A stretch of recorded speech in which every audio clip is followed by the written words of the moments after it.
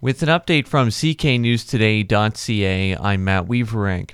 Get ready for more freezing rain today. Environment Canada says it'll start as snow or ice pellets this morning. There could be a couple millimeters of ice buildup before it warms up later today and transitions over to rain.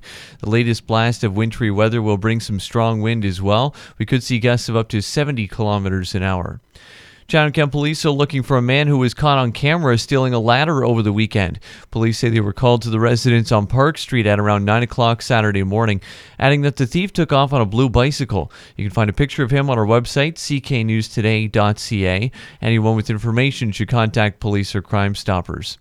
It's almost time to lace up your shoes again for the annual Hike for Hospice. That's in support of the Chatham-Kent Hospice Foundation.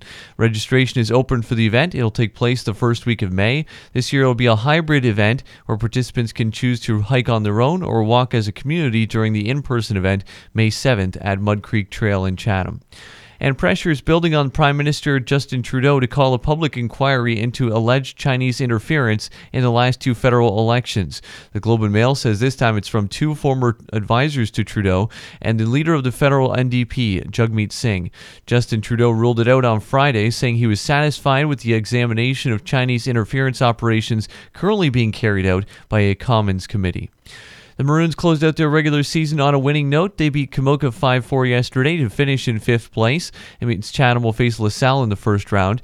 In PJHL action, Blenheim shut out Wallaceburg 3-0. Wheatley beat Dresden 5-1. The Leafs beat the Kraken yesterday 5-1. And the Raptors' 7-game win streak came to an end with a loss to Cleveland 118-96.